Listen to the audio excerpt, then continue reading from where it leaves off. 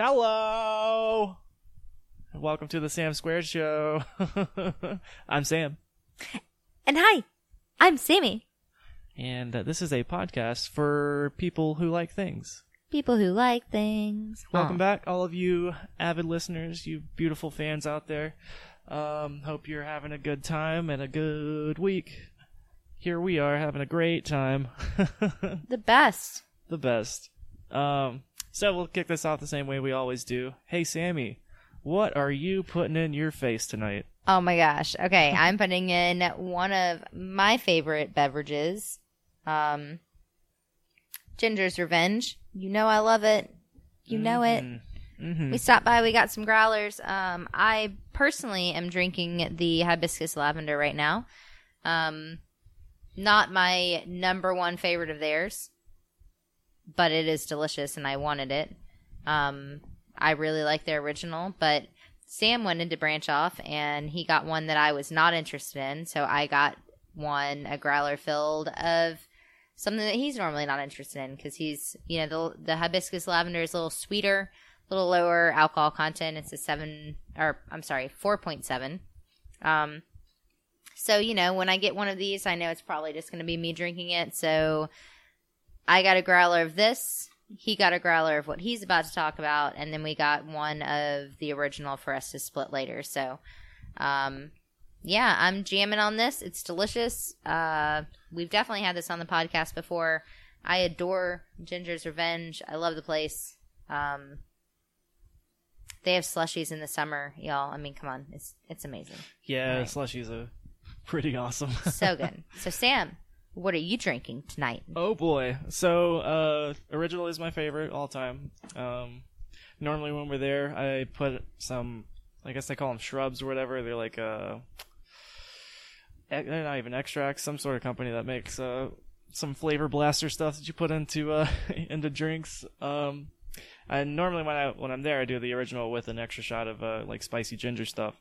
This time, since you can't do the shrubs with the growler, I got, which is actually, this is a new flavor. It's Serrano Lime Agave, so it's extra spicy. Yeah, it's one of their. They do small batch sundaes, so they always do a limited release. On Sunday, when you go in, you're limited to just one growler fill.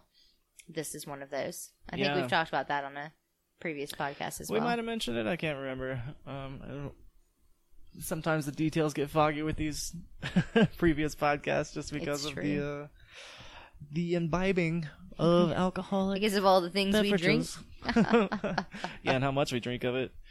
But anyway, this I've had the lime agave before, which wasn't really one of my favorites, but adding this extra spicy serrano pepper stuff to it made it real good. It's not quite the same as like the spice from ginger, which I would definitely prefer over a pepper spice, but it's got a little bit of that heat, and I say the biggest thing, it smells like a mild jalapeno, which is interesting, and kind of tastes like it too, I guess, but I like it. I like that warmth that it gives me.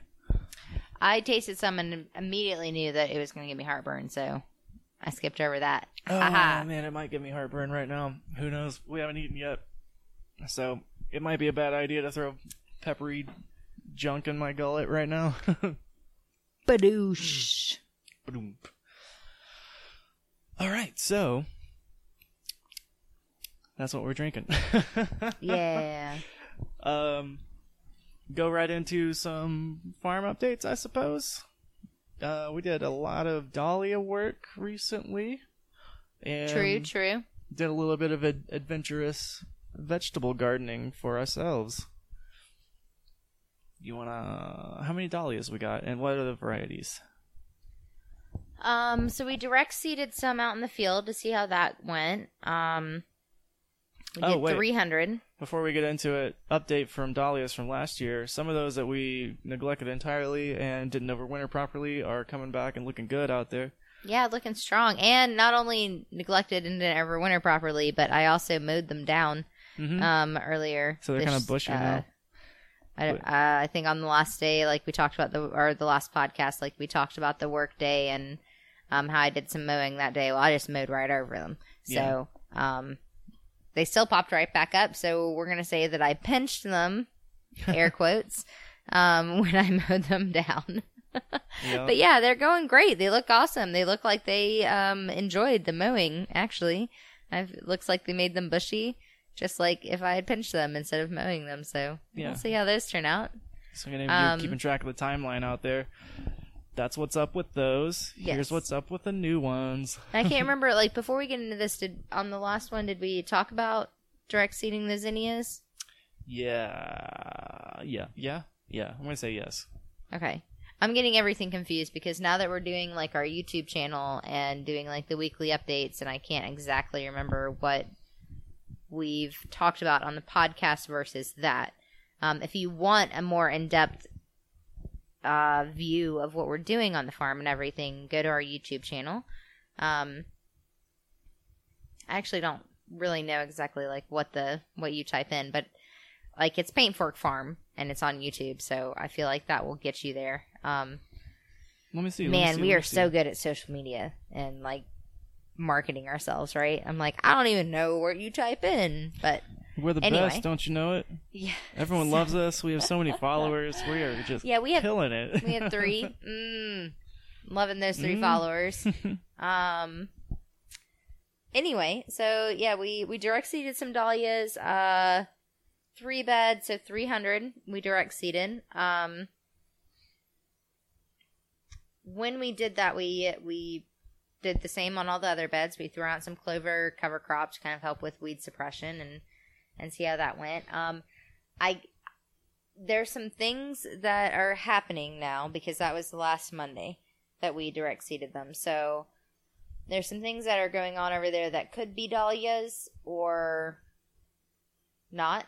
It's still a little too early for me to tell with my not really trained eyes or anything. I do think that we are definitely getting some germination off of some of them. I don't think that all of them are going. We might have to like fill in some spots, but that's good because we have 3 beds that are empty. We have seedlings that we started on the work day. We started some dahlias from seed and some soil blocks. We bumped them up. I think it was a week before last that we bumped them up. Maybe it was last week. I don't know. One of those weeks, but we bumped them up and we're supposed to transplant those out into the 3 beds.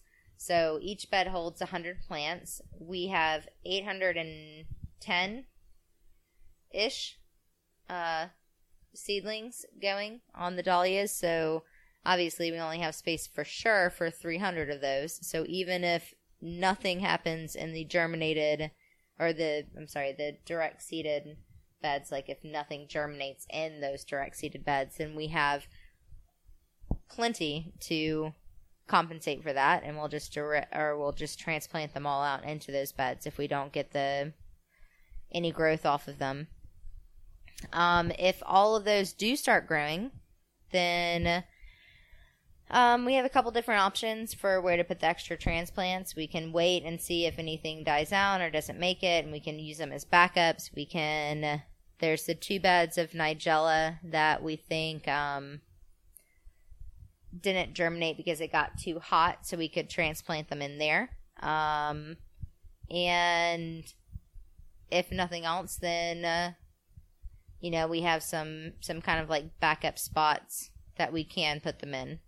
Not optimal, but doable. Yeah. So all of this again is just so we can try to get as many tubers as we can for the next future growing seasons, because dahlia tubers are expensive. So, again,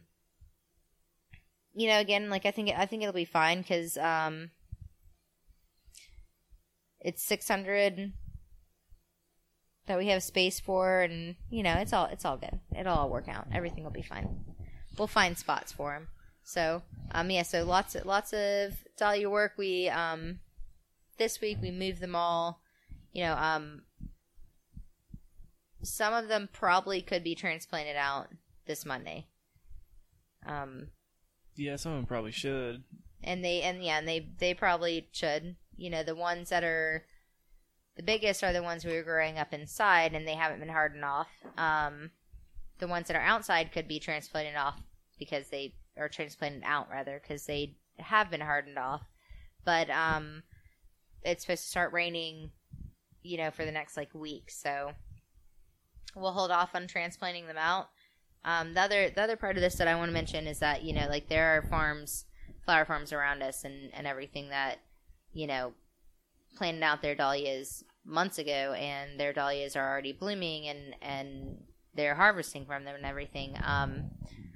That's great.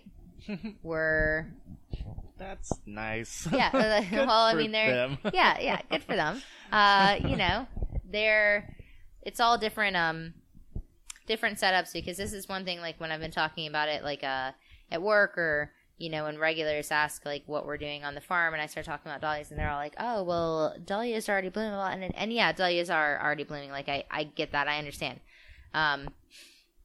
You don't have to tell me what all of the other flower farms around here are doing. I know and I see, and I judge us off of that all the time. But the thing is that we're not in the positions that they are in. We don't have greenhouses. We don't have hoop houses. We don't have a space to start this stuff as early as they do. We're not at the level that they're at right now. We are still very beginning, and this year we're not really looking to, of course we're going to sell anything that we can and make money off of it, but this year is more about getting it, like I said, the tubers, the crop for future years, future generations of these flowers and everything. So we're starting them a little bit later. We're getting them in the ground later, but it should be. We're not playing it risky with these at all. They're gonna go in late. We might only get one harvest off of them. We're not looking for multiple harvests. We're looking just for one to see what we have, so we can save the tubers for the next year. So anything we sell is great, but it's not. It's a different type of mindset, which is hard to explain to people. And then when you try to, then they're looking at you like you're a crazy person. Why are you doing all of this work? And but they also don't know that dahlia tubers are insanely expensive when you're first starting out, and you don't have any money to put into all of this. And there's this and that, and this again. Like we've always said, this is why we're still working while we're farming, so most of the people who are saying stuff like this that, obviously is slightly getting under my skin, because, they're just like, oh, well, you're so behind, and oh, you don't have anything blooming now, and all judgy judgersons, they're just not really aware. And I don't have the time to explain to them, or honestly, the want to explain to them either. I don't really care. You don't get it. I don't want to explain it to you. We're just trust that there's reasons for everything we do. Yeah. So again, no one who's listening to this podcast probably is who I'm talking to, but it also feels really nice to be able to say it. I understand that dahlias can be blooming by now. You don't have to talk to me like I'm dumb. I get it. I understand. But planting them this late makes sure that we're not going to lose anything to temperatures, to wetness, to anything like that, unless it's just the weather just drastically changes or anything like that. So it makes sure that our plan for saving for the future will definitely happen, versus trying to get an early crop and sell as much as you can, which you normally would do as a farmer. But again, that's why we still work off the farm, so we can pay our bills with this other money, and we have more leniency on our farm and everything. So again, not for any of you people, but just all the things that you want to say to people when they try to tell you what you're doing is wrong, and that you should be doing better than what you're doing. Well, next time somebody does that to you, just go, "Hey, Eckhart, think about the future," and then shoot them. If only I could. If only I could. I love that. You know? It's like one of my all-time favorite Batman quotes. Right? I mean, it's just... it's great. It's such a great way to end somebody. It is a great way to end somebody. And man, if I could, I would tell all sorts of people things. little fun, like a side note. So everyone knows that listens to this podcast because we talked about it on a previous little episode. But, you know, I am halfway to 70. I'm 35 years old. I had the privilege, may I even go as far as to say the pleasure, of having a 21-year-old explain to me how to read an ID properly. Which I greatly enjoyed that. So what a dingus. just in that little vein of so people telling you so proud how to do what you're doing. Just really enjoyed that one. I just wanted to be like, really? Like you turned 21 literally 2 months ago. I'm like, I'm 35, honey. They even give you an opportunity to like just hand you the ID and immediately tell you. Oh yeah, and what's also great is like sometimes I can kind of understand it like when it's an out of state ID, but this was like a North Carolina ID, and I'm just like, really?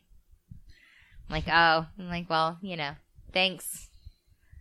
Just bless your heart, you know. Some of those like Southern sayings that like I never thought I would use in my life, I just want to just bust out randomly, just be like, oh, bless your heart, like. I love you. Thank you for explaining to me. I've never even seen an ID before. Who knew? Who knew? Really, dahlias bloom in June? Are you serious? No way.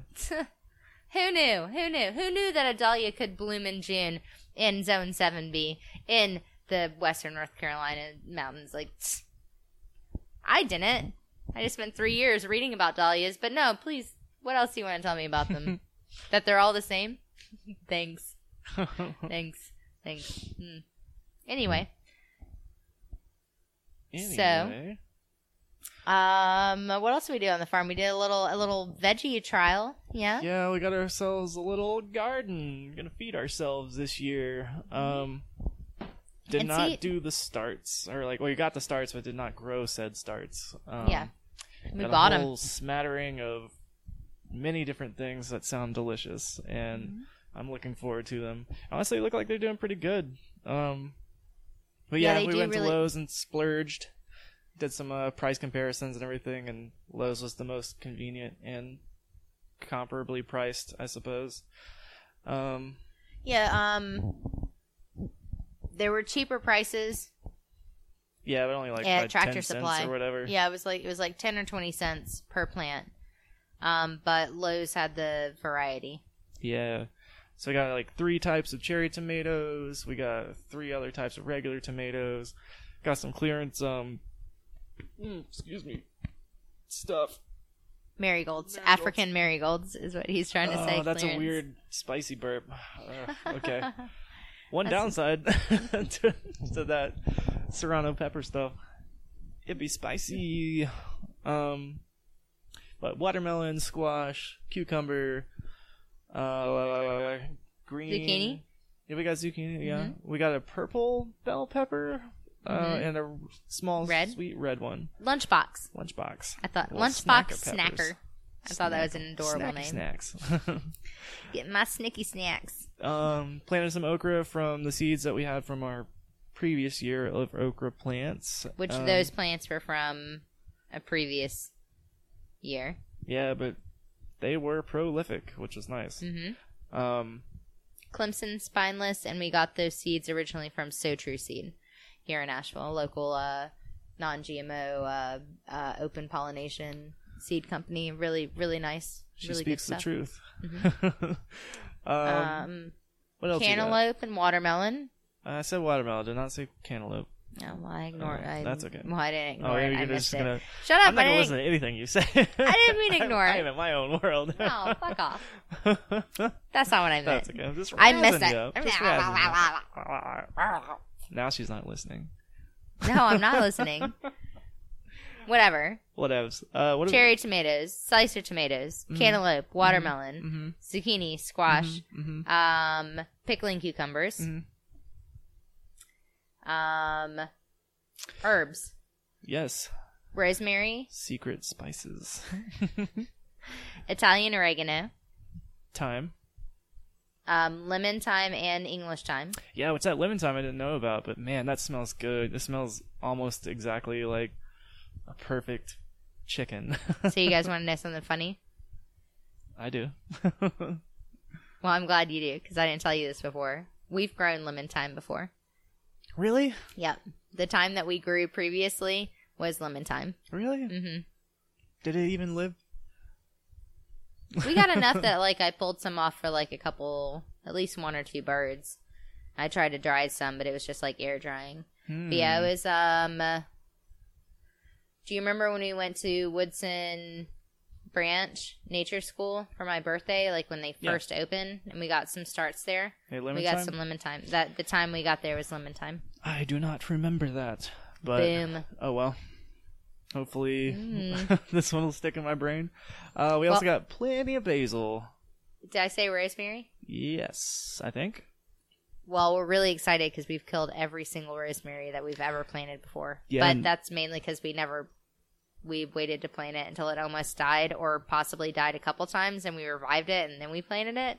Yeah. This time we came home the day we got it, and we shoved that sucker in the ground. So this motherfucker better grow. Rosemary is one of my favorite herbs, and I am so upset that I haven't been able to grow it yet. I just suck. Like, it's all been just, like, procrastination. Like, yeah, nothing. I mean, that's the thing. This garden will actually work because we took action immediately, which we never do. We always get them, and then it's always, like, the last day of working stuff, then the work week hits, and blah, blah, blah. We come back, and it's not... it's all dead. not able to grow. So, yeah. I think that's it, though, right? I did say basil. I'm gonna look through real quick. Oh, the jalapeno pepper. Right. Jalapeno and Tabasco pepper. Rosemary, basil, thyme. I'm looking at our dill. Okay. Yes. And then Sam finally got his other grapevine that he's been wanting. Yeah, should be a purple muscadine. Good for our zone and everything. I know the other one is doing fantastic, and the one that I'm replacing got weed whacked down by one of our hirees. So, well, that even happens. before that, I'm not entirely sure that it was going too well. It was struggling. Yeah, but it was starting to finally, like, catch up. That was another one of those things that took us a long time to get in the ground and everything, but that was mainly because we had to build the archway for it to grow on. Got them both in the ground at the same time. One of them was doing better than the other, and then the one not doing so well got chopped up to pieces on accident. But yeah, super excited about that. It was a nice, healthy, big boy. Should be good. Should be big enough to actually catch up to the other one. That's it, though, right? Yeah, we spent $130, which was all of those plants, and we also had some energy, like an energy drink for each of us on there as well. So you Caffeine can subtract like is $6 a off requirement. that. So $124 for all of that. I'm gonna run through the tomatoes just real quick. Sweet Million, Yellow Canary. Both of those were Cherry tomatoes. Black Prince, Lemon Boy, Beefsteak, Big Boy, Early Girl, all slicers. Yeah, Chocolate Sprinkles, cherry. And that was it. Yep. Yeah. The Lemon Boy is a yellow one. The Black Prince, is that right? Mm-hmm. Yeah, that's one of those, kind of looks like a Cherokee purple in a way. And then the others are Meteor, just regular heirloom tomatoes. Early Girl is supposed to like throw fruit earlier, so we'll see about that. We're getting it in slightly late into the season, so I kind of feel like all of the slicers will probably like start throwing at once. Mm-hmm. We only got determinate. Yes. Which are the continual... No, we got indeterminate. Yeah. I can never remember no, it's this about indeterminate, tomatoes. I think, because if I was looking at it, it's like determinate is I was thinking about it, it's like you're determined to get them all out at the same time. But I might be wrong too. Well, I don't know. That's one of the ones that I just always forget, and I always just constantly look up. But they should all one means that it bears all the fruit at once. So like if you're doing like a paste tomato or a tomato for salsa or something like that, you want to get the blah blah blah blah nut tomatoes.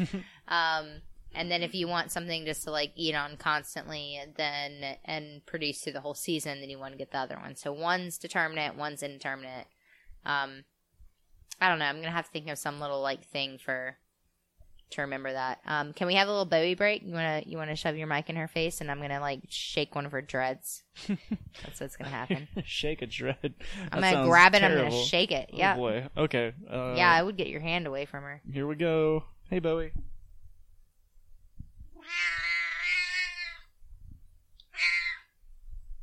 Bowie. Yeah.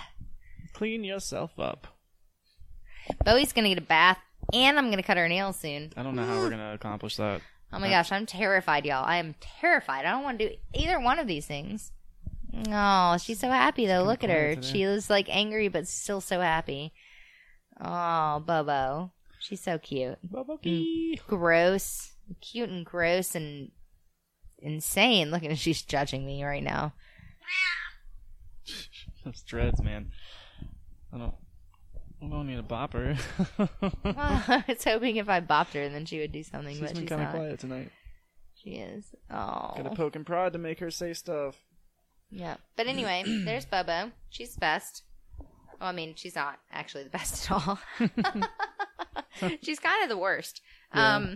But she stopped cleaning herself, which she never really did to begin with. But now she's really stopped. She's getting like dreads. We've cut some off. She looks like a fucking like mangy little shit right now. And now she's getting more dreads. So we're going to cut the dreads off. I'm going to give her a bath, which I have not given this cat a bath since she has been a kitten because she's terrifying, y'all. Like that's why baths and cutting her nails and everything stopped, because she is fucking terrifying. She weighs like, I swear, less than like 3 pounds. And 3 pounds, I feel like is being generous. I can lift her up and just like carry her around in my hand like nothing. It's like I don't even know. But it's just a sack of old bones. Yeah, she's literally just like bones and a couple organs. Like I don't even think she has all of her organs at this point. It's probably just like she's just bones. She's like Skeletor. But I'm gonna do it because I thought cutting them off the first time would like prevent more from growing, but I guess she's just stopped everything now. So I don't know. We're gonna cut those off and give her a bath. She knows I'm talking about her. She's looking at me right now. I don't know, man. I'm scared. I don't want to do it. I'm gonna wear some gloves. I've actually thought about like putting on my Carhartt while I'm doing it, with some like gloves on top of it. Yeah, just like almost like Falcon. Like protection or something. I don't know. I don't understand how something so small and so lightweight and tiny can be so terrifying. It's all tooth and claw. Ferocious. It's like Scoops, y'all know Dr. Scoops McKenzie.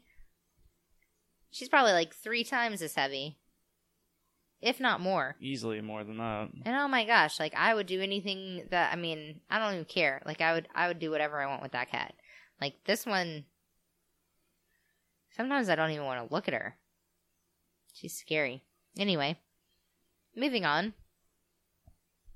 What do we want to talk about next? Oh boy. Let's see. As far as farm stuff, we just have one more little story session to share with with the world. yet again, we don't want to hide anything from anybody. Just we're people. We make mistakes. Things happen, and we have both made mistakes that were close calls, but everything ended up fine. Something that kind of like aggravates me with all this is that my mistake wound up being much more costly, like physically and everything. Although I feel like it was a more innocent mistake. Because I feel like your mistake could have been prevented. Oh, it could have, but my mistake, if the chips had fallen just right, we would have lost the BCS entirely. So mine had a little more heavier consequences involved. Well, I guess, I don't know. Yours is your life, though. Yeah, I was gonna say. Just thinking about the machine itself. Yeah, I was gonna be like mine. Like we could have lost me. So. Like... Yeah, that's much bigger. Thanks for that. Oh boy, who wants to go first? I can go first. Mine chronologically, I'm first here. Excuse me. So this happened back, which I meant to talk about it on the last podcast or the one before. I can't remember. Whichever one was after the work party. Last one. Yeah. We did a fast one though because we were hungry. Because surprise, we never eat. We're always hungry. We are hungry people in general. But so everybody was over. Some people had not been introduced to the BCS yet, so I was like showing them everything it does and talking about the gears specifically, and fourth gear, which is if you want to make a comparison to Tesla, it is ludicrous mode. It is transport only, like gear. Yeah, you were only supposed to be like riding it when pretty you're much in fourth gear. Yeah. So fourth gear. I guess I need to give a little bit of context about how I like goofed up. Biggest problem was that I guess I was like showing off a little bit to my friends, but that happens. Anyway, you last were time showing off, which is so rare. I mean, like you say, like it happens or whatever, but it's so rare for you. You so rarely show off for your friends. So rarely. But anyway, so last time I had done fourth gear, I had the throttle like almost all the way down, which, to give a little context, first through third gear is anywhere from a slow trundle to a not even a brisk walk, I guess a normal walk. Fourth gear, even when the throttle's super low, you have to straight up jog to keep up with it. When the throttle is at the lowest, you have to jog. Yeah. Throttle is all the way up, which I did not realize, or honestly I just forgot that it was that high, or what it would do when it's that high in fourth gear. And I also forgot to take off the rigged deadman switch that I had done for all of the tilling.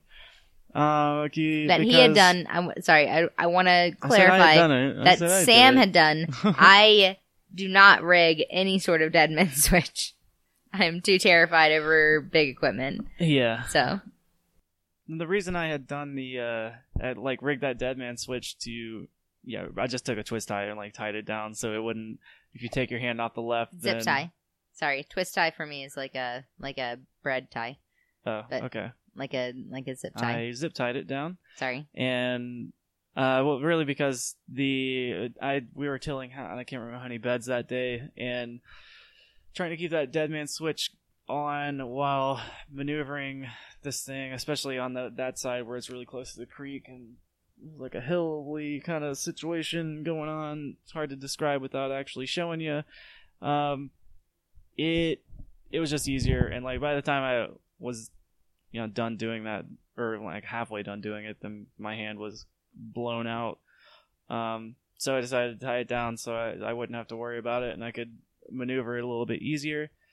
On that, like, Sam has more experience dealing with and running like larger pieces of equipment. He's had he can run backhoes and I don't know what ditch witches. Is that what they're called? I've not personally used a ditch witch, but But I feel like I can figure it out. You've used like big things though, right? Like, I mean, Yeah, you've used yeah. a backhoe, you've used like Done tractors, tractors trucks, and backhoes, stuff. backhoes, You know, so- front end loaders, all that garbage. so he has enough experience to know, you know, like it wasn't a 100% safe like move for what he wound up doing, but when he did it, then you know he knew what he was doing. Like I would never do that because I don't have the experience and any sort of, you know, like I'm so nervous around like I mean honestly just like you know, power drills and electric saws and stuff like that. I still get nervous around because I don't have that experience. But like you know, you have a construction background, so. Yeah, so anyway, whenever I was showing off to these dudes, then I forgot to take that zip tie off, which this whole situation would have been much better if that zip tie was on. Or off, I mean, sorry. Because like I kicked into fourth gear, the throttle's all the way up because I just got done tilling, and when I dropped the clutch on that thing, it took off at probably a good sprint. Which I'm sure there's faster runners than me, but for me it was unexpected and hard to keep up with. So I got about 20 to 30 feet before I just tripped over my own feet because I wasn't expecting it, and the field's all sorts of uneven, and yeah, it was weird because like I realized once the clutch dropped and it started taking off, I had made a mistake and had all these like crazy thoughts in my head, all this back and forth of like, oh, I could just put it in neutral. Oh wait, I can do this. Oh wait, the dead man switch is is locked down, so I could not let go of it. If I'd let go of it, it would have gone up the hill, across the road, smashed into the bank, and probably kept trying to keep going. Which would have just totaled the machine entirely. But as I'm running behind it, I fall forward. I hang onto the handlebars, and which, you know, this thing's on two wheels, so like as I'm falling, the handlebars come back, you know, like back towards the ground. The front end kind of swings up a little bit, and which is not stopping it or anything like that. But as it was doing that, I was good enough to get like I had squeezed the clutch as I was falling down, and as the handlebars and stuff hit the ground, then it popped it out of gear into neutral, which saved everything. We all had a good laugh about it. I felt like a big old dumbass and was really embarrassed for a while, but I got over it, I guess. But definitely a learning experience. It's the last time I have treated it like a large toy. It's very like taking it much more serious from this point on, for sure. And the good thing that I really found out about that is like if you're in a higher gear, then use the throttle to control the speed. I don't know why I didn't think about that before. I was always just, I don't know, like 1, 2, and 3, and 4 were always just a set speed. But well, I think like I mean, I don't know. For me, I have the same.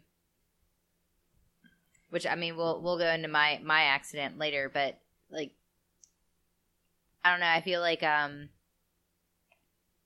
the gears being speed goes back to like both of us know how, and we learned how to drive on standards, you know.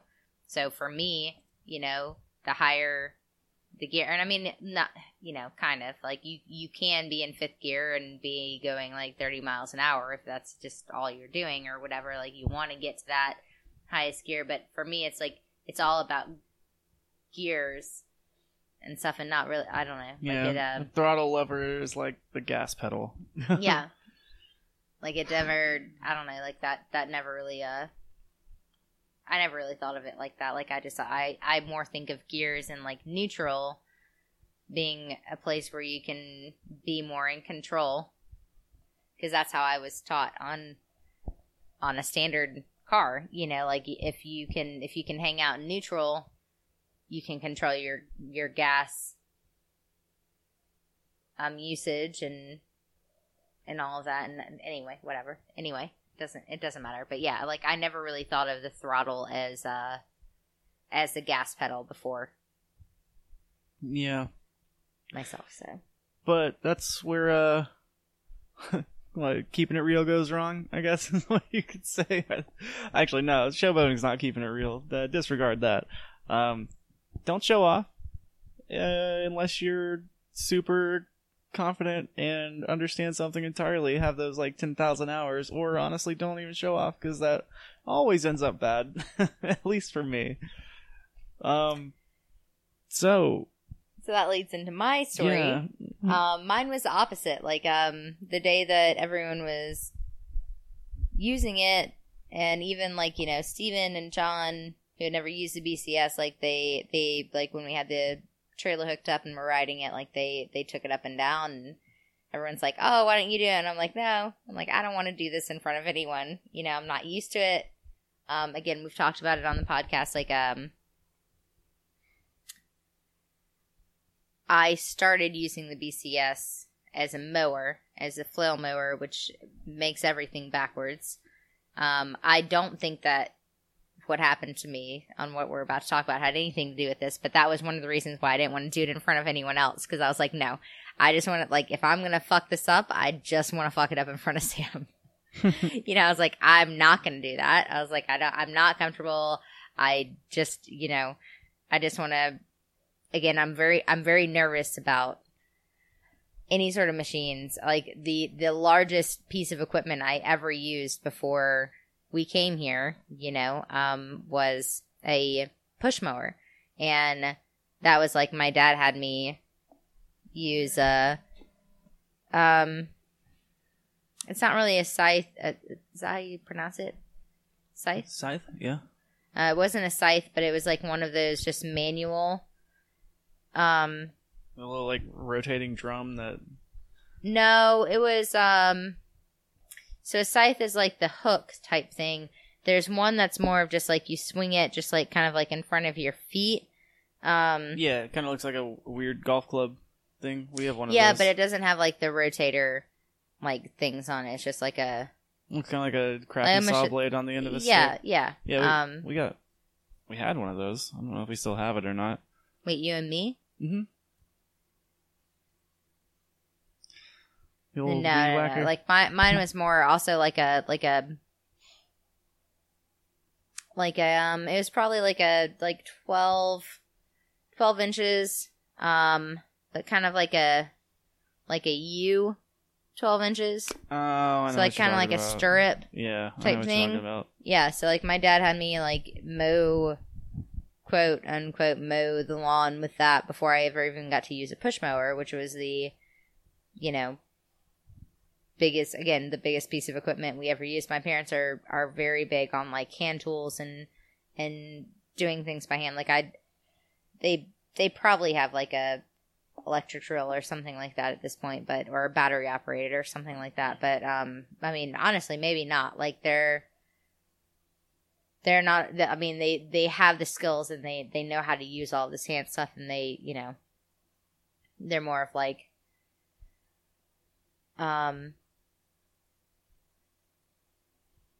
with a hand tool, nothing can go wrong unless you break it, you know. With electric stuff, then there's all of these electric components that can go wrong. So, like, they're more of, like, the basic, like, we can do this or whatever, you know, or use this, or, like, you know, they use just regular saws versus a chainsaw. They just hammer and nails. They don't use a nail gun. You know, they don't, again, they drill their own stuff, like hand drill it versus using an electric drill or a battery drill or whatever. So, like, the fanciest piece we had was, like, the push mower. And so I had to, like, prove myself on this other piece before I ever even got to use the push mower. So I never, like, I've told people this story about, you know, Sam's dad gave us the snapper riding mower for Christmas. It was something that he had gotten secondhand and fixed up for us. I didn't like, he gave it to us and he's like, oh, you brought it over and he's like, oh, write it up and down. And I was like, no, I don't, like, same type of thing. Like, I didn't even want to get on it, like, when he was around, because I was like, I'm just going to make a fucking fool of myself. And I would rather just do it in front of Sam, versus, like, anyone else, Like, I don't want Sam's dad to think, like, I'm a total idiot, because I will freak out during new things. It took me, like, a full season before I really got comfortable, using the riding mower. And this is like an old school, like, snapper, so. So yeah, so the day of the work party, everyone is like, oh, like, get on it. Like, why don't you do it? And I'm like, no, like, I'll do it another day. In my mind, I'm like, because I'm going to fuck this up. So I was totally right. I did fuck it up. It was an honest mistake, though. I mean, it was, but it wasn't. Okay, so I was like, okay, we had the, it was the end of the workday. I had loaded everything up we already had the trailer hooked up onto the BCS. I loaded everything up into the trailer that needed to go back onto the personal side. And I was like, all right, this is my moment. I was like, I'm feeling good about this. I'm feeling confident. I can, it was way back in the field. So I had a good enough time of going forward before, like, there's a hill that, you have to go, like, up a hill to get out of the field and then down the driveway, to get to the personal side. So I was like, okay, I got a good bit. I got some flat area. I can get used to it. I'll get out of the field and, and then by that time I'll be comfortable going down the driveway onto the personal side. Everything will be fine. Like, this is my moment. I'm feeling good. I'm feeling confident. Like, I was like, all right. So I did it. I got on and I got to the hill and everything was going fine. So I was feeling really good at this point. When I got to the hill, I had some trouble. It had been dry for a little bit. And yeah, I didn't have the wheel weights on, so it was spinning out easier. Yeah, and I didn't, like, I wanted to just keep it in first gear. I didn't want to go any higher.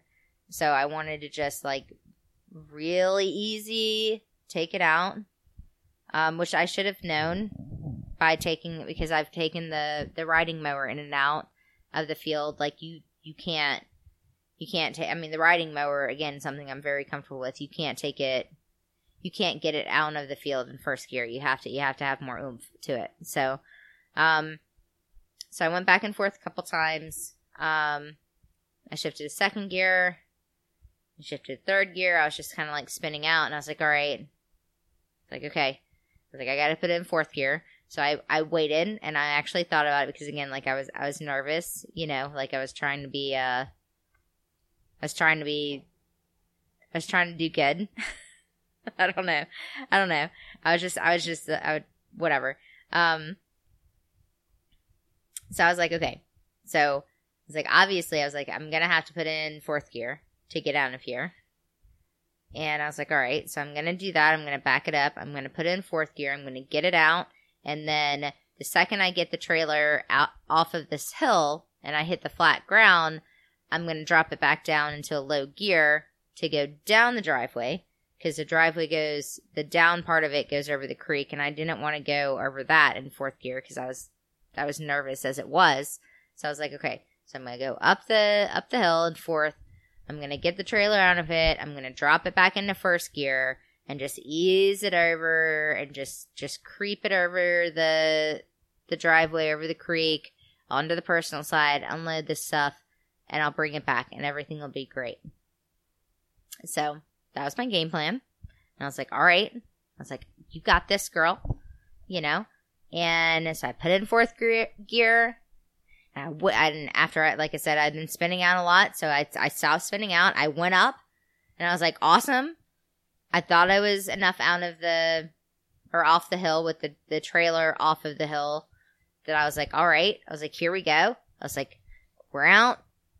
This is where we're going to do. We're going to shift back into first and go down the driveway. And I tried to shift into first, and I was not as far off of the hill as I thought I was. The trailer was not there with me, and so I started like just going back. I freaked out. The biggest problem with the BCS is that it is designed for flat ground only. And I've had a couple close calls with this myself during the learning curve, especially that one night that we had the flood or whatever, and was helping our neighbors. Then there was one point where I almost lost control leaving their driveway because I had tried to shift to a different gear while on the slope. I just was lucky to get it like back in fast enough to slow it down. But yeah, if it's in neutral, it's gonna roll, and it's gonna roll fast. If you're on a hill, it has no resistance at all when you're in neutral. You can easily push it around if you need to. But in the BCS's defense, if I was more confident and more used to using the machine, then one, I would have tried. There are hand brakes on either side. Like, both of your hands have brakes, which, I mean, they're not the best. They're more of like steering brakes than hand brakes, but still, like, I could have used that. And when you have the utility trailer attached, then there is actually a foot brake that you can press down on. I didn't do any of those things because I fucking panicked. I started going backwards and freaked out. I didn't, like, Sam was talking, like, when you were telling your story, you were talking about how, like, there's all these things going down, through, yeah, like, through your mind, and time slows down, and, like, you had all of these, like, things that you possibly could have done. It was the total fucking opposite for me. Like, I started rolling backwards, and just, there was like, no time.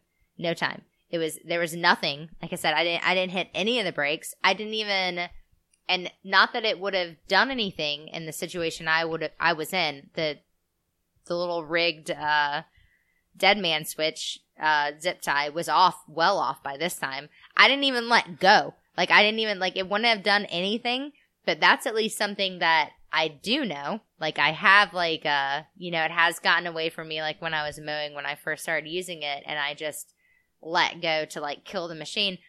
I didn't even do that this time. Like, it was just pure, like, there was nothing. It was, like, pure panic. And I thought I was, like, screaming. Sam later informed me I was not screaming. It was like three short yells that... It's like, which I had the unfortunate pleasure of watching this whole thing unfold. Yeah, he said it almost sounded like I was, like, enjoying myself yeah, and, like, going on, like, a ride or something. Like sound. Yeah, like a roller coaster or something. I was not. I was freaking out. So that's also something I want to work on in the future, is of, like, when I'm in a panic mode and I'm screaming, to actually sound like I'm screaming and concerned. So yeah, there was that. So, luckily, I don't know what happened at all, except that, like, the end result is that it jackknifed, the jackknifing stopped the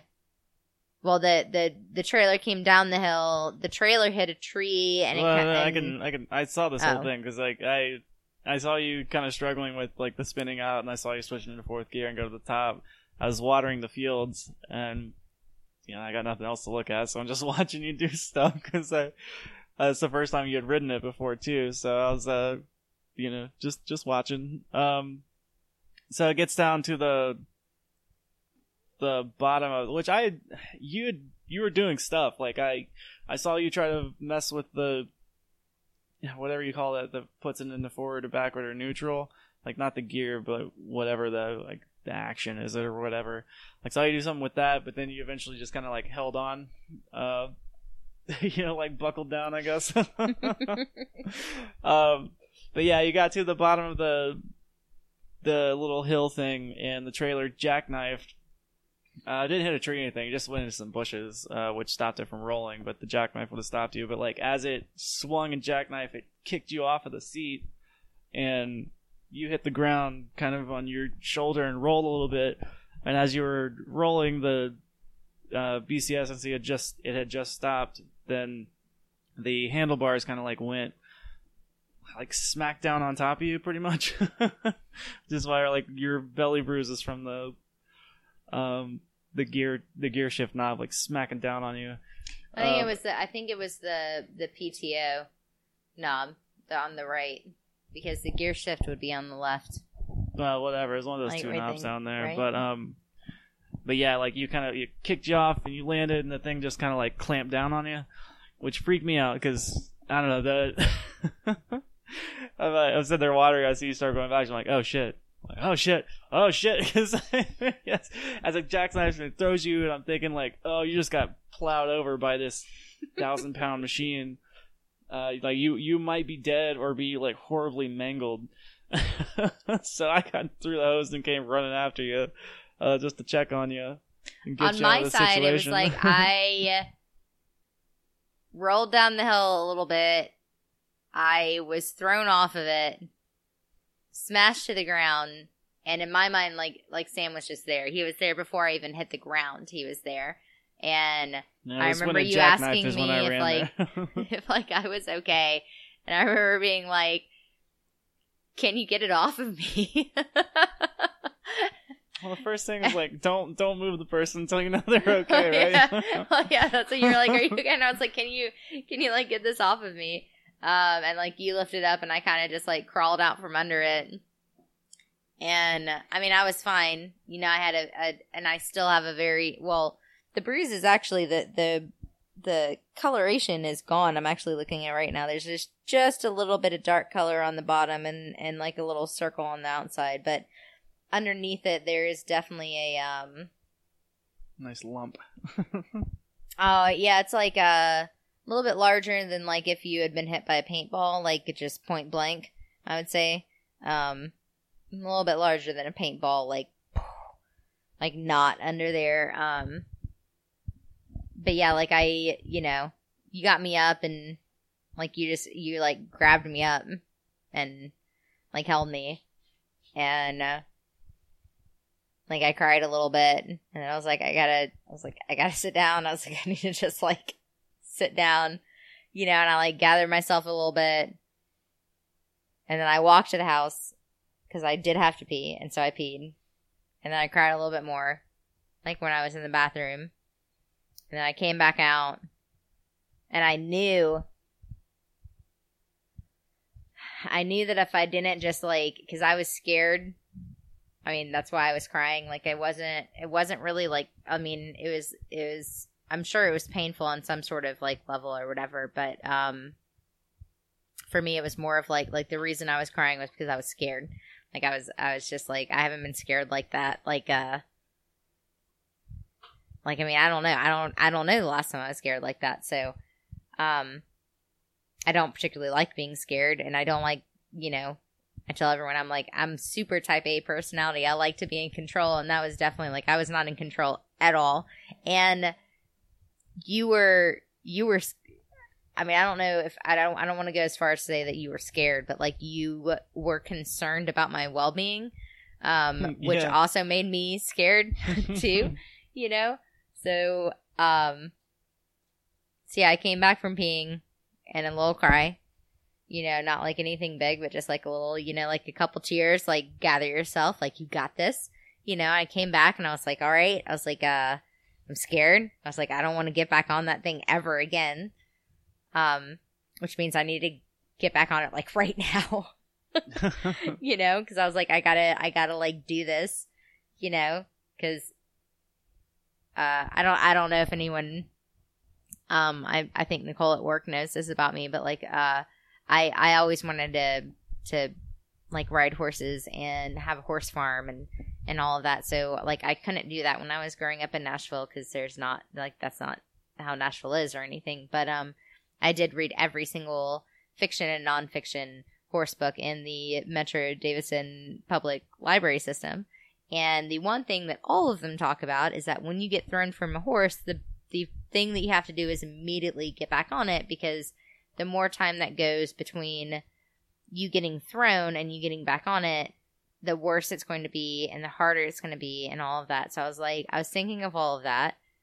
And like I mentioned in this, earlier and everything, like big machinery scares me. I mean, even small machinery scares me and all of that. So I was like, I got to do this like right now. I have to get this machine out of this field and onto the personal side, or else I'm never going to get back on this fucker again. So I did it, and I moved it, and I got to the personal side, and I was like, I'm not fucking moving that again. And so I went back and I talked to Sam, and I was like, we were pretty much done for the day. Yeah, well, I mean, we were done with everything we had to get done. We just had to put some stuff up, and I told him, I was like, hey, I'm done. I want to go have some fucking margaritas.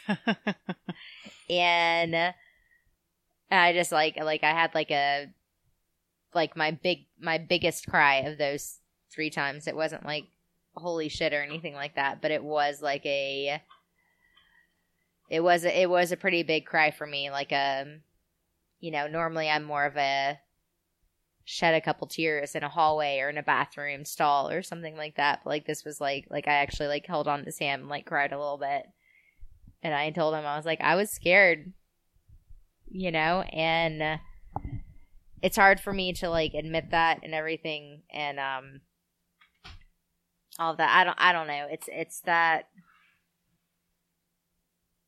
I don't know if it's an independence thing or showing weakness, or I don't exactly know what it is, but it's hard for me to cry in front of people or to show any sort of weakness or anything like that. And so I don't know. I was just like, I don't want to do anything else. I don't want to cook.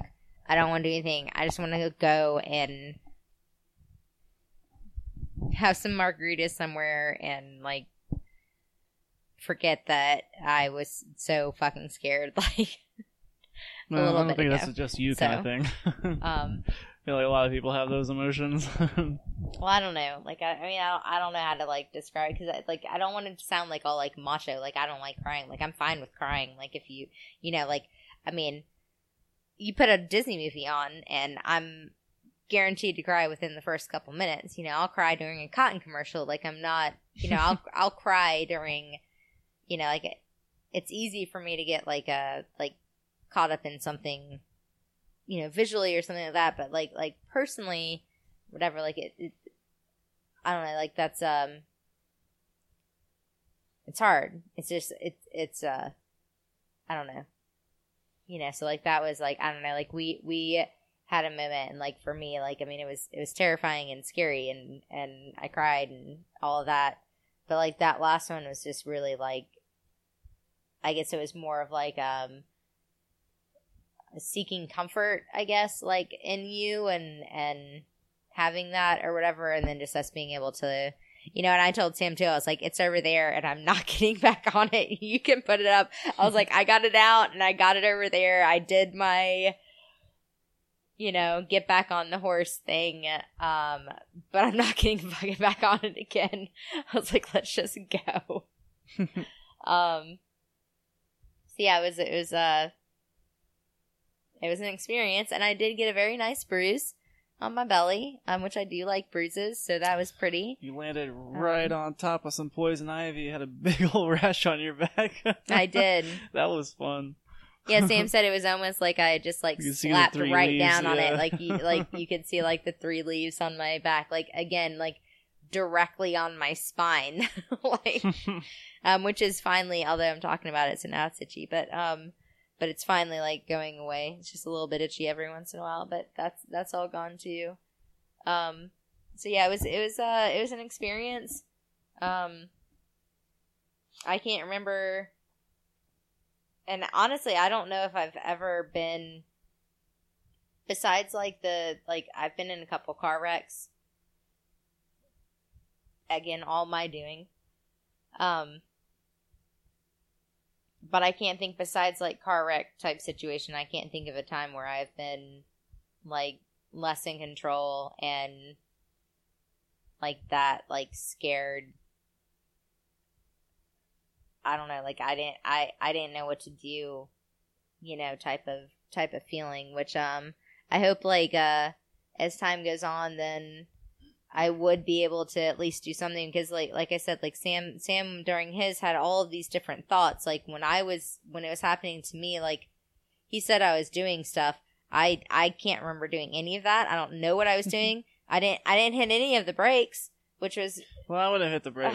We don't consider the brakes on that stopping brakes, which I wouldn't have gone for those immediately either. Like for the brake on the trailer, if nothing else, I should have. In my opinion, if nothing else, I should have let go of everything with my hands, which would have stopped the machine, which again wouldn't have, you know, would have it you know, yeah, it was still initiated in neutral, so it wouldn't have, like, like the dead rolling. man switch. So it wouldn't have stopped me, but it would have thrown me into, like, at least a shut off, just rolling back. But if I had let go of everything with my hands and hit the trailer brake, I don't think that it would have been as well. I mean, I don't think that it would have been what happened, you know. But I wasn't just jackknife much slower. Yeah, or good, at least like it would have at least slowed me enough that I could have steered it back down the hill versus just like panicking and not steering at all or doing anything at all. You know, like it I don't know. I wasn't. It was definitely like not. It was not one of my moments that I was excelling at or that I'm proud of or anything. The only thing that I'm proud of with this is the fact that, like, I stood up and got back on it. You know, after a minute, like I didn't do it immediately. Like I had a little, you know, like I said, I cried, shed a couple tears a couple times, and then got back on it. But like that moment, I'm proud of. But everything else, I'm just like incredibly disappointed with myself, and I think I should have been better, you know, during all of that. Which I'm trying to remind myself that I'd never used it before in this type and all sorts of things, but at the same time, like eventually, like in your own mind, like it just becomes excuses, just becomes like reasons why, you know, you failed, you know, and I don't like any of that either. So again, just a very, very shitty situation for me. Well, you got nothing to beat yourself up about. Everybody makes mistakes. We've made plenty in our life, and we will continue to make more. Hopefully not so much with the BCS. We will see how that pans out. But I will say that, like, where the PTO shift ignition shift rod, one, I bent it. So that is one of the reasons why I have such an intense bruise, is I bent that, like you bent it back. So that's pretty cool. Yeah, the clutch, the hand, like, clutch control thing got bent too, and all that went back right into place real easy, and yeah, it's a way to nothing got go damaged. BCS. So like, yeah, the BCS is pretty sturdy, which is nice to know. And I honestly, like, during all of this, every time I've used the BCS, and like, I think I even said it to some people when we first got it or whatever, going back and forth with some farmers and whatnot. Like, I said, like, I really thought that I was going to put that sucker in the fucking creek. So I had my moment of, I was like, I'm going to crash this thing in the creek, you know? I had my moment of crashing it. It was nowhere close to the creek. So, you know, that's good. You know, again, trying to look on the bright side. But yeah, like Sam said, we try to be 100% open and honest and all that. And so there you go. Learn from our mistakes. Yeah. It's you know, take it on some flat ground before you get used to it. before you try to go up and down some hills. And yeah, if you get thrown, just know that you're not the first person to get tossed off of a 853 BCS. So that's our story time. Hope everybody enjoyed it. I don't know if those are proper bedtime stories, but if you want to listen to them to go to sleep, good luck. Have nightmares about getting thrown from tractors and dragged by tractors and just generally harassed by tractors. Speaking of stories, though, you've got yourself a fancy new book. I guess book series, honestly. I have never heard of this. I know you were into it, and then Nicole from work started talking a bunch about it. What you tell me about it here? So the cool thing is that it actually turned out that me, Nicole, Rochelle, Lee have all recently started reading it. Like totally impromptu. Nobody had planned this out, right? Well, I mean, like Rochelle is at book 7 of 8. Nicole and I are on book 1. Nicole has watched the TV series. Is it a TV series? Mm-hmm. What's it? Do you know what channel or anything it's on? Stars. Well, we're never gonna get to see that. Well, I think it might be. I think it Stars might and come on Hulu HBO every once in a while. Might be connected somehow. Sometimes, but I don't really know. Yeah. It's very selective. And then Jamie Jones has read all of them. And yeah, so it just so happens like Nicole and I are both, again, like she's watched the whole series and she's watching or reading the books now. But yeah, it's just like a totally random, like a couple of the people that I work with, we're all reading the same like book series at once, which is awesome. So it's the Outlander series, which again, it's a Showtime. Oh, nope. Stars original series. But there's 8 books in the series. It's by Diana Gabondo. I don't know how you pronounce her last name, but there you go. Gabaldon? Gabaldon. Gabaldon. So, it's cool because, let me see. This is one of those,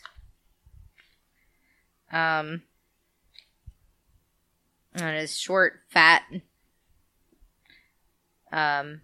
paperback fictions. It's 850 pages is the first one.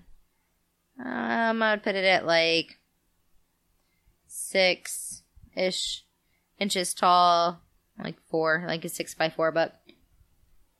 How I got into it, because I didn't know anything about it. I'm not entirely sure if I've talked about this on the podcast before or not, but I have difficulty finding adult fiction that I really get into. I don't know, like a lot of them are just too, honestly, like a lot of them are too juvenile, which is funny because they're adult fiction. A lot of them just have like just so much like sex thrown in them that I'm not really interested in that, I like immersive things, we're talking Harry Potter and Lord of the Rings,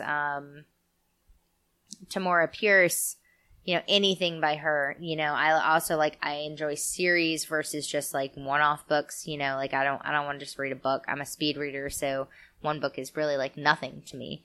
So I want like a series. I want something I can really like dive into. And a lot of the modern day authors just don't really, they don't really draw me in. Like I'm all about like Hemingway and Faulkner and like a lot of the classics and stuff like that. But it like a lot of people just they don't like that anymore. Like they're not immersive like that. Anyway, I'm not entirely sure how much, like I enjoyed the book. I read it. I actually started this way back, in the winter. Honestly, and I didn't get into it.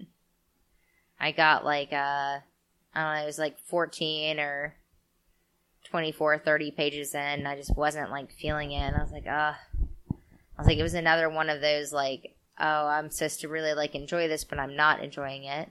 I'm sorry. I skipped around a little bit. The way I got into this was, a local doctor that it's a regular Blue Mountain, posted that she had the series that she just finished it. It took her like 10 years to finish the series, and so she was like passing it on.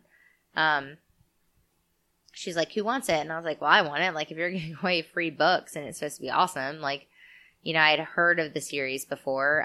Kate Pomeroy had told me about the books and the TV show. She liked both of them. So I was like, all right. I was like, I'll give it a shot. It turned out that she only had the last 4 books. So I bought the first one. Again, like, she gave me the hardback ones that are very nice. I just bought a paperback because I'm cheap, and it's cheap. I think it was like, I don't know, $8 or $9. So I bought it. I didn't get into it. And then I was like, you know what? I was like, Nicole started talking about it, and she was like, you know, I watched the show and I'm reading the books now, and it's really awesome, and the books are different from the show. And again, I didn't have any experience or exposure to any of them. So I was like, all right, you know. And then she you know, but she was so excited about it, and she even said like she's normally not like a big like adult reader or anything like that. So I was like, all right, let's start over. And I had been trying to read it while I was on the elliptical. And again, it's a short, thick book or whatever, like the paperback version. So the font's really small. So, maybe that had something to do with it. Yeah, hard to read while you're running. On elliptical, that's just beyond me. That's what I mean. I do that fine. But yeah, maybe it was just like the font size or something that didn't. I was like, okay, so let's just sit and read it and really try to get into it. And so I did, and I got into it. You know, I read the book in like a week. There's a couple nights I stayed up really late, like reading, and then the last night, then I stayed up late and I just like finished the book or whatever. I'm not. This is my take on it. I don't know if I'm going to finish the series, which is unfortunate. Which is also why I'm not really pushing to get the second book right now. As of right now, there's a lot of... I don't really know if romance is the right term, or... because it's not like sex. It's not like, I haven't read 50 Shades of Grey or anything, you know, like I don't really, I don't know, like I feel like I'm gonna come across sounding like a total snob right now, but I don't really feel like that's literature. I'm all for, like, I don't think that there's anything wrong with like visual or literature pornography. Like, if that's what you're going for, then that's fine, you know, but like there's a difference between like erotic fiction and fiction, you know. I don't really get into erotic fiction because I'm looking, like, when I read, I want a story. It's not really like the erotic side that I'm interested in. This book, it's definitely not erotic fiction. Like, it's not incredibly descriptive. It's, you know, like there are some, there's some sex scenes and there's some tension and there's, you know, like, you know, there's some romance in there and all of that. It's very, very borderline as of right now. I don't know where the series is going to go because this is just book 1. So I'm uncertain. In my mind, it could definitely take a dive more into the erotic fiction, which, again, no judgment on. Like, if you're into that, that's great.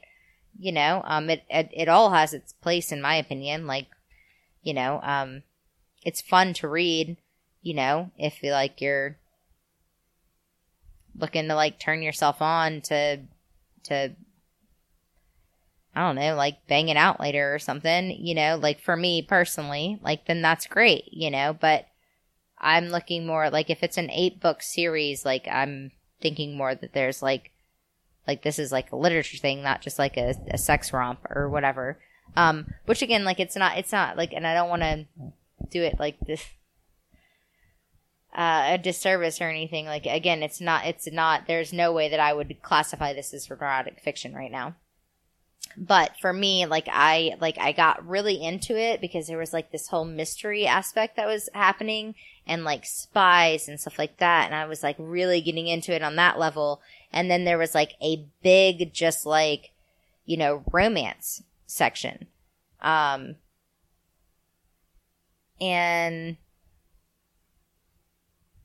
I don't know. I wasn't into that part of it. At the end, it came around as to like, I don't know. You know, I don't, at this point, I don't know if I'm wasting my time on this series or not. What's it about? So, I guess that is a good thing. So it's like this, it's like the 40s, it's like right after, 45. So it's right after, the World War. And the war's over, and it's like this lady, the protagonist or the main character. I guess I can't call her protagonist at this point. I'm not entirely sure. Just on book 1, but the main character is a female, and it's like 1945. You know, she's just finally getting to spend this time with her husband. They've been separated by the war for, you know, like 7 to 9 years or something. I don't know. Like under 10 years, but still a really fucking long time. And she's in the Highlands and touches like these stones and is transported back to like the 1700s. Oh, the Blarney Stone. Yeah. So there's like a time travel thing, you know, and so it's like her like journey of trying to get back to her own time, you know. So it's like it's kind of like sci-fi. It's kind of not. It's kind of like there's some romance. It's kind of not. There's like some spy stuff. There's also like the, you know, she knows what's going to happen in history. Should she stop it? Should she not? How is she affecting it? You know, all of this, like these things. One, I don't know. Okay, so if you're ever going to read this book, like skip forward like a minute or two. Okay. Spoilers. So one of the things is that, you know, she's married when she's in, 1945. And when she is transported back into the 1700s, then she comes across her husband's ancestor, who is not a good guy. And as of where it left off, or like where at least her husband's ancestors' story left off, is that he should have died later, and because of some of her actions, he died earlier. So then it's like, did she destroy like that whole thing? You know, so there's like the time travel, you know, like flashpoint type thing going on there as well, you know. So there's a lot happening. Hashtag spoilers are over. For all of you folks, but I don't know. I'm concerned that it's just going to wind up being like some sort of like historical romance type thing that's happening here, and not really as much of like the spy and historical, like time travel-y sci-fi type thing that I'm looking for. So I'm kind of concerned about that. Shit got real at the end, I'll tell you that. So, I don't know. We'll see how all of that plays out. And it's interesting too, because it's there's 8 books.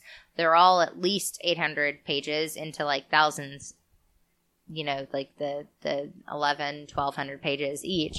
So that's awesome because they're long stories and they're spin-offs, you know, and at least like 2 quartets, I think, that come after this, based off the characters that come from this series. So that's nice for me because I do like continuing the story of all of the characters. But I don't know, like it's I'm concerned that I'm getting interested and into a story that's just going to wind up being like some sort of like weird romancy type thing. So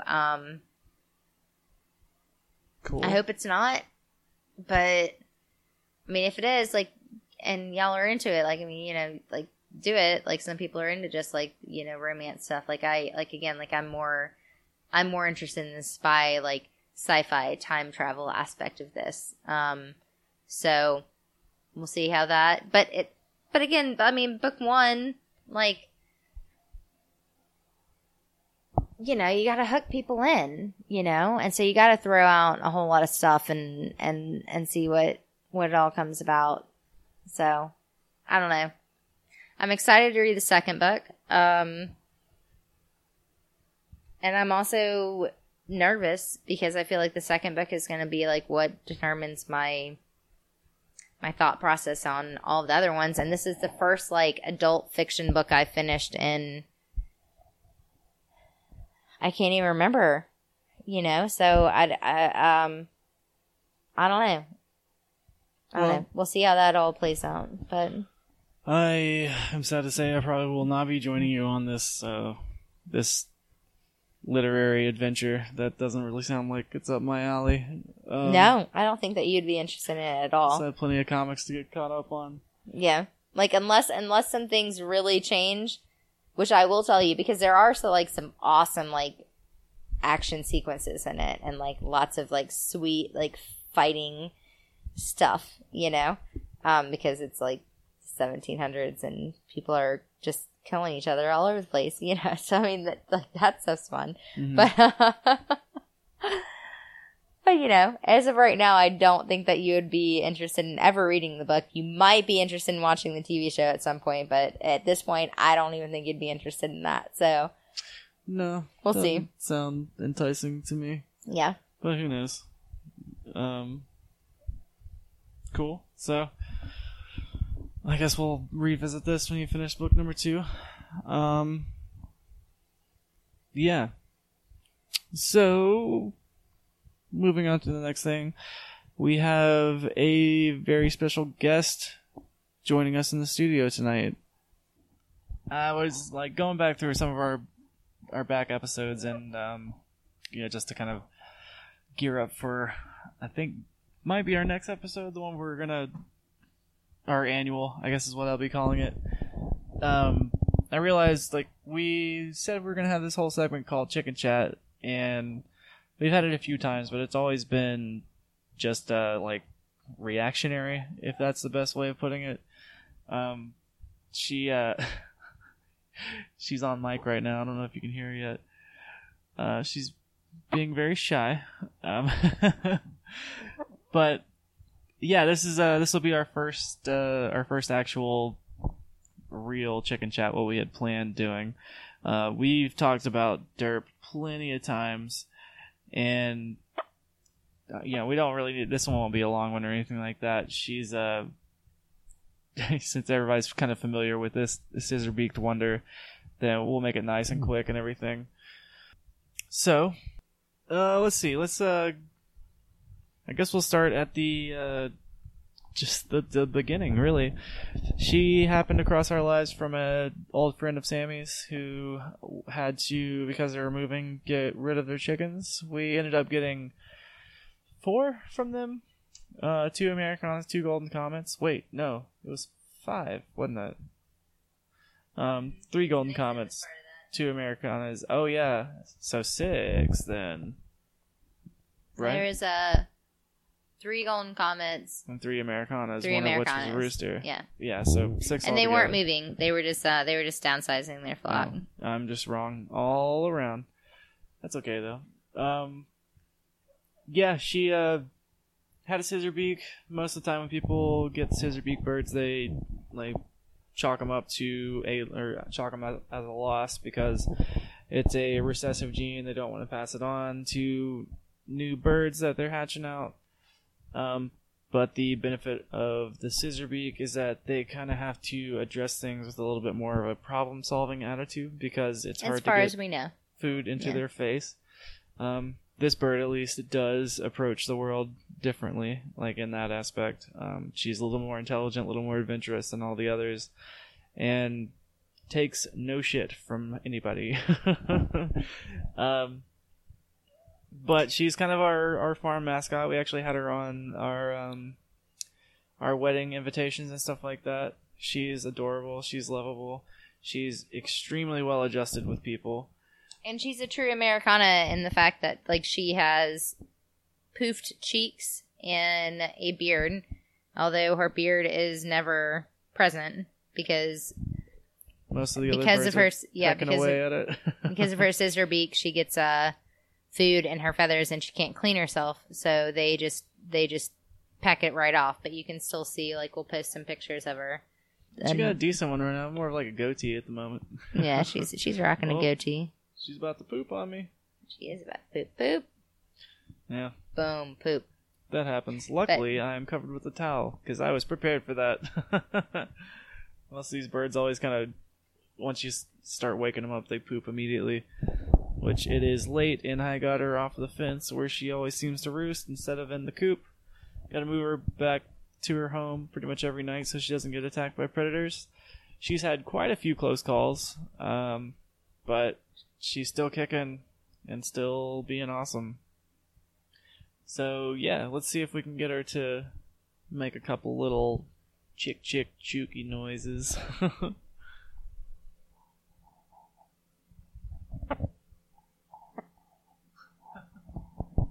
She's being shy. Oh. Sammy knows how to do it. Yeah, you gotta get back on there. Back. Yeah, you gotta get that. Okay, wait. Just like you're about to try to mount her like a rooster.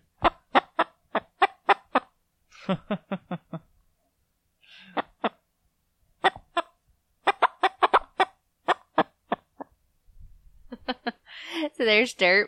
Yep. Kind of feel like I was just sexually assaulting her. Yeah, but chickens not are really. weird. Sometimes when you you touch them the right way, they just squat yeah, down they and just present. yeah, which is odd for the hens, you know. And Yeah. Derp is a special case because she's a hen. I mean, obviously she's a hen. She lays an egg. She's female. But again, she's a very special bird. She can go between either of the two flocks. Like no one messes with her. When the rooster tries to mate with her, sometimes she just clubs him with her beak, which I know we've talked about that. She just whacks him. She's just like, nah, I'm not into it, you know?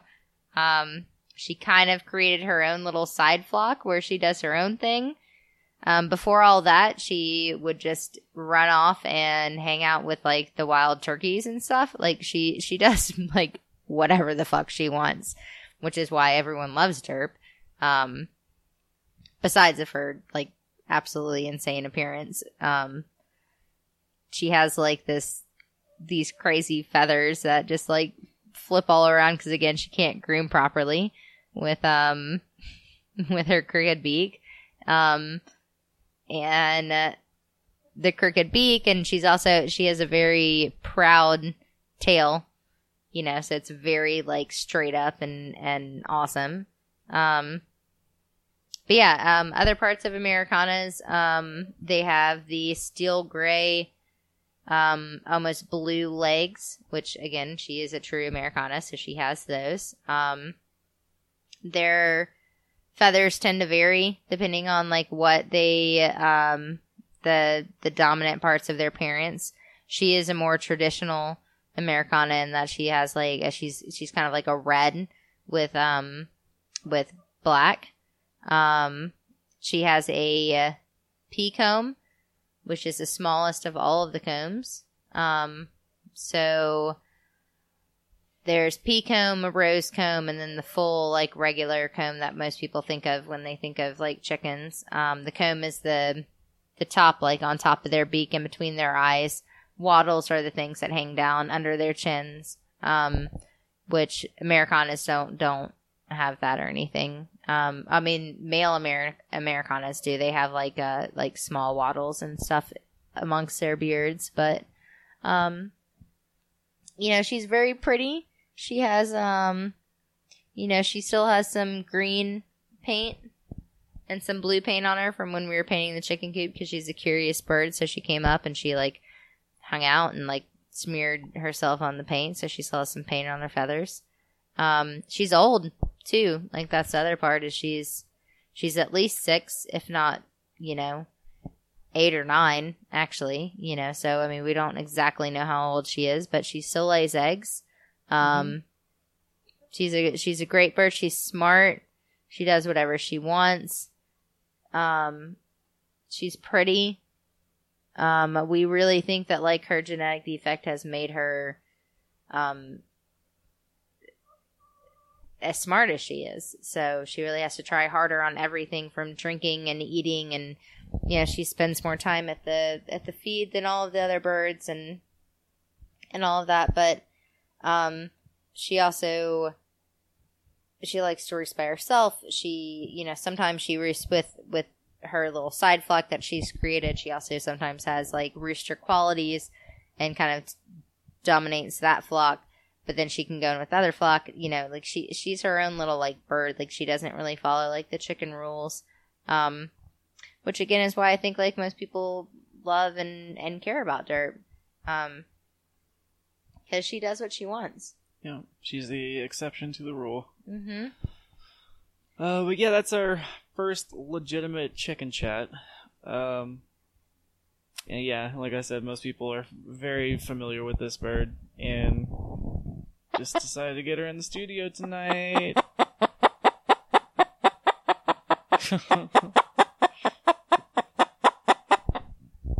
There she goes. That was just me just like putting my hands under both of her wings up towards her neck and kind of like waggling, just kind of like rubbing a little bit. That got her going, which, again, she's barely doing it. I'm doing it right now. She's barely doing it. She's like, I got you. I know what you're doing. She's like, I know what you're doing. But she's a great little bird. Everyone loves her. Yep. Aren't you? You're a good bird. We do have to trim her beak, because being crossbeak, she can't keep up her beak maintenance like the other birds do. We just, we've talked about it on the podcast before. I think we just use some nail clippers, and it's kind of like cat nails or dog nails, like you see, like they have, or even your fingernails. Like, there's a white part on her beak. We just trim it down on the top and bottom.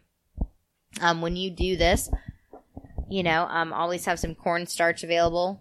So if you cut into, it's not really the quick on a bird's beak, but it's like a quick on a like cat nails or dog nails or whatever. Like, there's so many blood vessels in there. So if you have some cornstarch on hand, then you can kind of like dab it in there and help stop the bleeding a little bit, or slow it down at least. She's a great bird. Everyone loves her. Yeah, so that's it. Chicken chat. We have chatted about chickens. A singular chicken in particular. Yeah, and she's really cool too, because she knows her name. Like, I've had videos and stuff of, like me saying Derp and her, coming. Like, she knows who she is. Like, she is a very smart, very beautiful, fabulous bird. And that's why you can't just like, cull them out just because of a genetic defect. Because we would have never had her, because they would have just killed her off. And now, granted, like there are much more like worse scissor beaks and cross beaks and everything than what she has. But we really do believe that that's what made her as smart and as personable, and her own little personality that she has is because of her defect. So,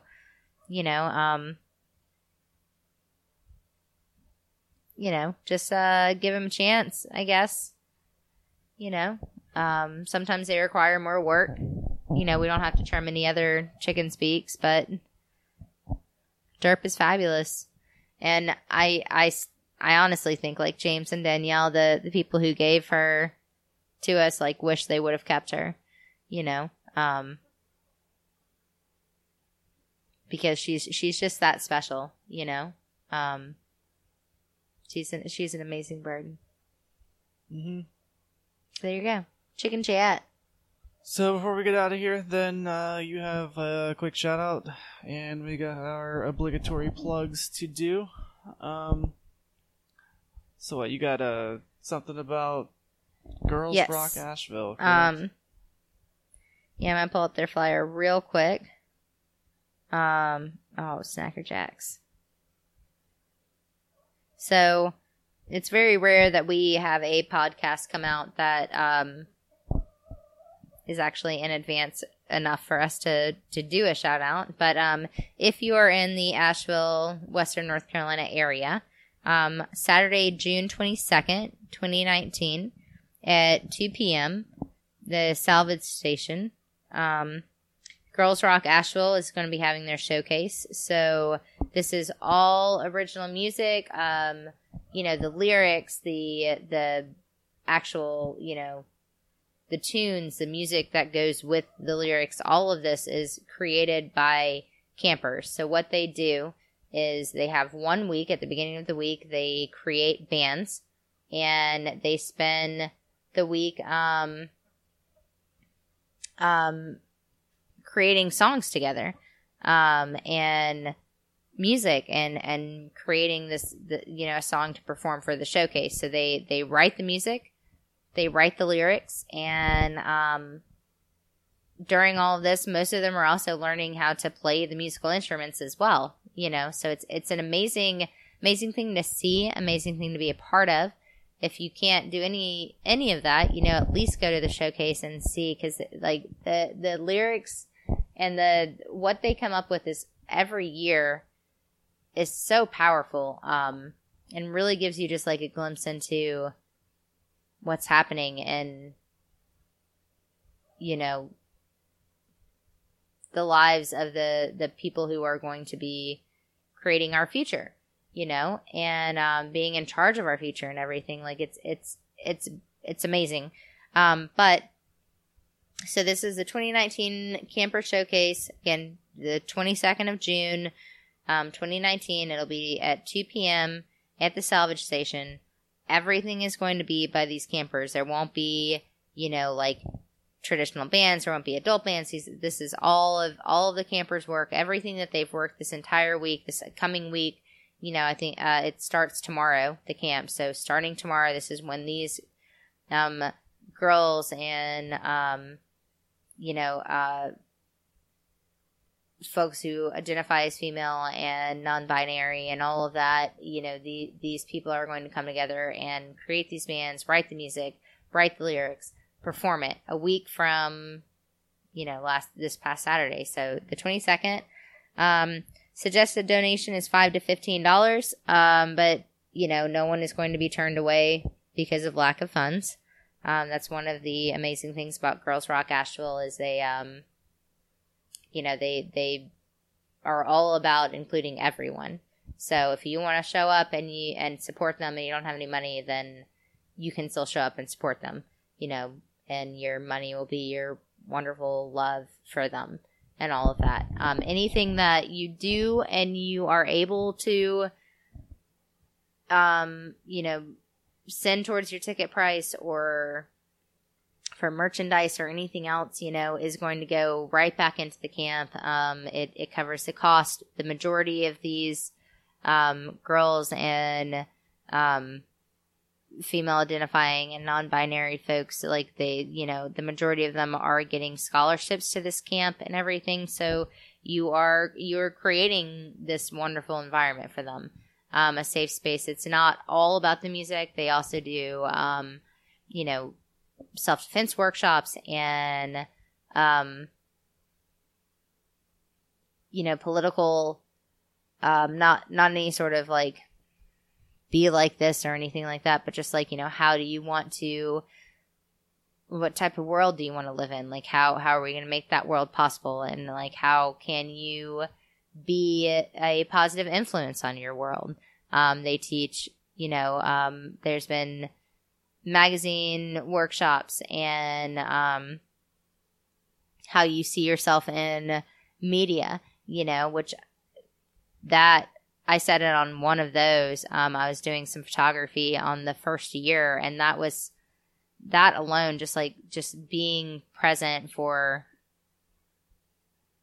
that, like watching these, like they're kids, like watching these kids, like look at all these advertising and like what they're already like recognizing how they are being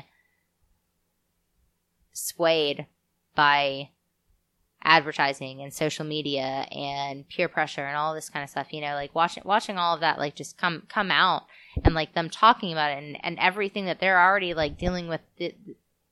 It's an amazing experience, and all of it, is it's just fabulous. I can read you real quick because I pulled it up. Just kind of like their mission and vision. Girls Rock Asheville is a nonprofit camp dedicated to empowering girls, trans youth, and gender non-binary youth of all backgrounds and abilities through music education. With camp, we create an affirming and supportive space to encourage participants to express themselves through performance, positive identity development, and musical experimentation, peer collaboration, and do-it-yourself production. We envision a society where people of all genders encourage and value each other, feel confident in their bodies and environments, know the power of using their voices, can express themselves with creative freedom, are encouraged to be and do whatever they want, have positive role models and mentors of all genders, can creatively collaborate and help each other achieve their dreams, empower each other to rock. So, it's really awesome. Check it out. girlsrockasheville.org is their website. Salvage Station, June 22nd is when you should go. And the cool thing about Girls Rock too is that it's not just Asheville. They have them all over the world, U.S. and overseas, all of that. Each camp is slightly different because each camp is kind of like on their, they follow like the guidelines of Girls Rock, but they give their own little flair into it, so Girls Rock, I don't know, Amsterdam is probably different than Girls Rock Asheville, so check them all out. And wherever you are, there's probably one near you. And if there's not, start it up. This one was started by our wonderful friend Erin. She went out and volunteered at the original Girls Rock in, I want to say Washington. It might be Seattle. I don't know. I want to say Washington. I could be mistaken on that. But she volunteered at the original one, and it was just like life-changing for her that like after she was done being a counselor there, she was like, I have to bring this to Asheville. And she did, and here we are. So check all of that out, and that is my plug for now. So there you go. Girls Rock Asheville. Woo woo. Cool. Guess for us, we'll do our little thingamajig before we get out of here. Check out paintforkfarm.com for all of the blog and other stuff that we do. Paintfork Farm on Instagram, the Amazing Strider Man on Instagram, and I'm working on making an Instagram for this podcast in particular. We'll see how that pans out. And the YouTube channel. Paintfork Farm. Mm-hmm. That's what it's called. But I guess that's it for us this evening. Hope everyone out there has a safe and fun time. Bye. Bye.